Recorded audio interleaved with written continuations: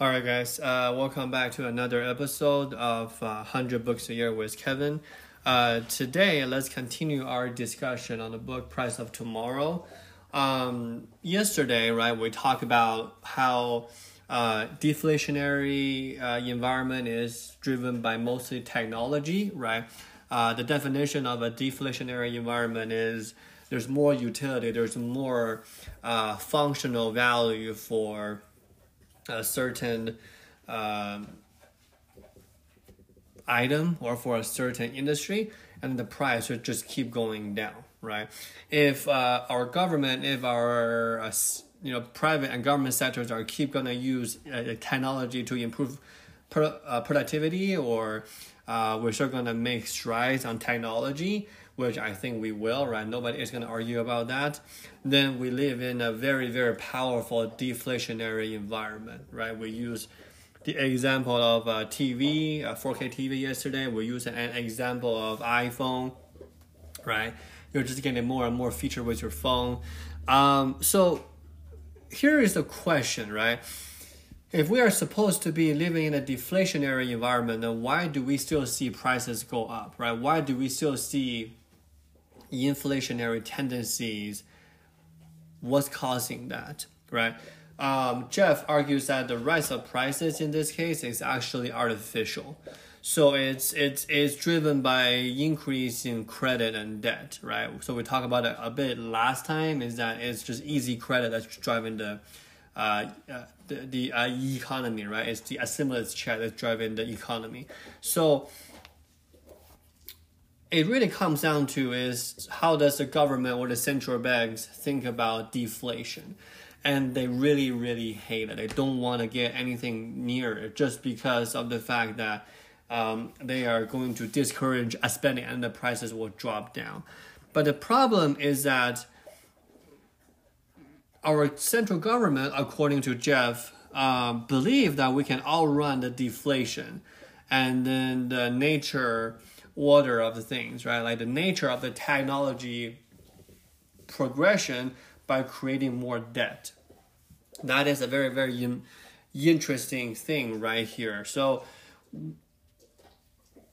the central banks and the governments think that they can just by printing more money, by issuing more easy credit, or get on more debt so that we can quote unquote run away from deflation. But the thing is if you are in a deflationary environment and then you have a lot of debt, that is actually a very, very toxic combination, right? So let's dive into that a little bit. Let's say the borrower, right? Let's say the borrower paid the same for their interest payment while earning less. So what that means is that they're less likely to be fully pay back the loan, right? So what's going to happen is the debts will soar, and then the credit ratings will be destroyed, and then the depression will come. Right? Let me repeat that, right?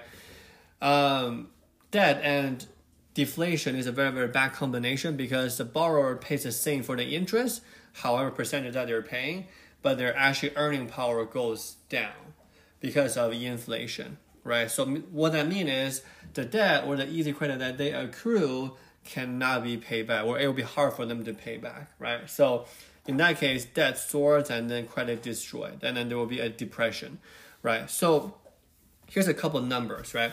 So in year 2000, the total debt in the world is 62 trillion US dollars, okay? Now, the world economy during that time is 33.5 trillion. So we're already doubling the quote-unquote the GDP with the debt.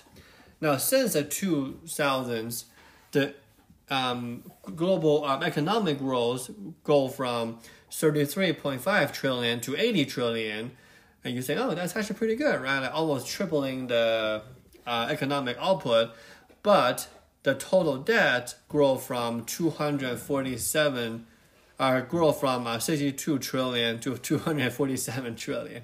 And that number ends in the third quarter of 2018.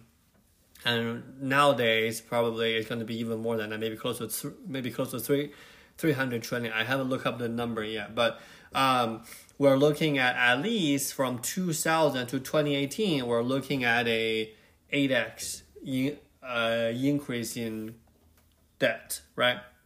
So in another world, or in another way to explain it, it takes about 185 trillion of global debt to achieve 46 trillion of the growth. So that is like a 1 in 5, 1 in 4 type of a ratio, and that is really, really bad, right? Because it's just really hard to create value out of debt, because it's really there's really no economic output of it.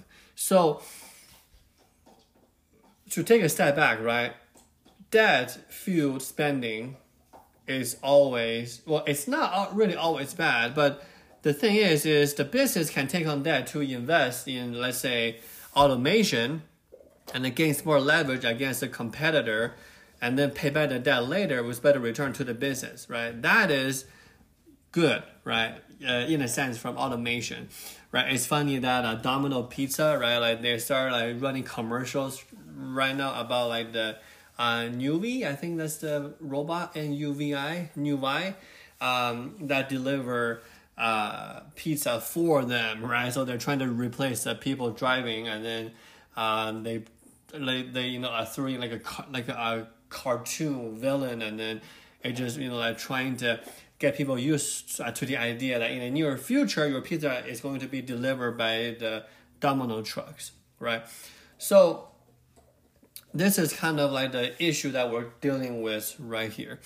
And Ray Dalio, if you guys know, CEO of Bridgewater Associates, right? Probably one of the biggest hedge fund. He wrote a book which I'm gonna read. I haven't read it yet, called "Navigating Big Debt Crisis." He argues that there are 4 levers that policymakers can pull to bring debt and service level down to income and cash flows are required to service them. So there are 4 different ways that we can control the debt, right? So this is kind of talk about how we should do this, or how we should handle this. So the first lever is we can spend less, okay? Second lever, we can let the debt default, and then we can restructure the debt. The third lever is the central bank is just going to keep printing money, right? And then number 4 is the transfer of money from those who have more than they need to have less, right? What that means is higher taxes on the rich. So Ray Dalio concludes that within those 4 levers, the policymaker, they always print money. Why? Because first of all, spending less is causing more pain than benefit, right? That's why the governments are running away from deflationary environment, right? Like the play, they're trying to avoid it like a play. Secondly, if we restructure the loan, let it default, then it's going to, in a sense, wipe out wealth too fast and too quickly. Now, if we transfer wealth from the rich to the poor, we cannot do that on a large basis, just because that it's going to cause a revolution, right? You just cannot do it on a bigger scale. You might be able to do it on a little scale, but the rich people, the powerful people, they don't like that, because of the fact that they're just trying to hang on to their money, right? And then the people that don't have that much will start to say, hey, yeah, I deserve this money. There's going to be some conflicts there. So the easiest way, Ray Dalio argues, that we can get out of this thing, or quote unquote, have some effects of it, is to just print more money. That is the easiest way, right? The third lever. But it's not going to help us in the long term, right? I feel like we all, at least in the US, are experiencing this right now.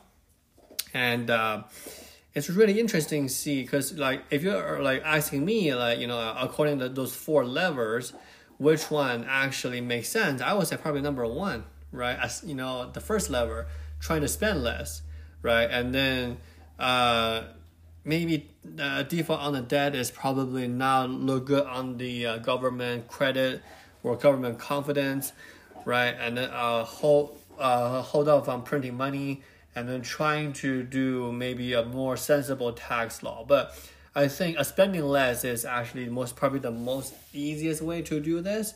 But again, I am not a government official. I'm not a macroeconomics, but I just feel like printing the money is not the way out of this, right? You cannot just print out of your way out of a debt crisis like this.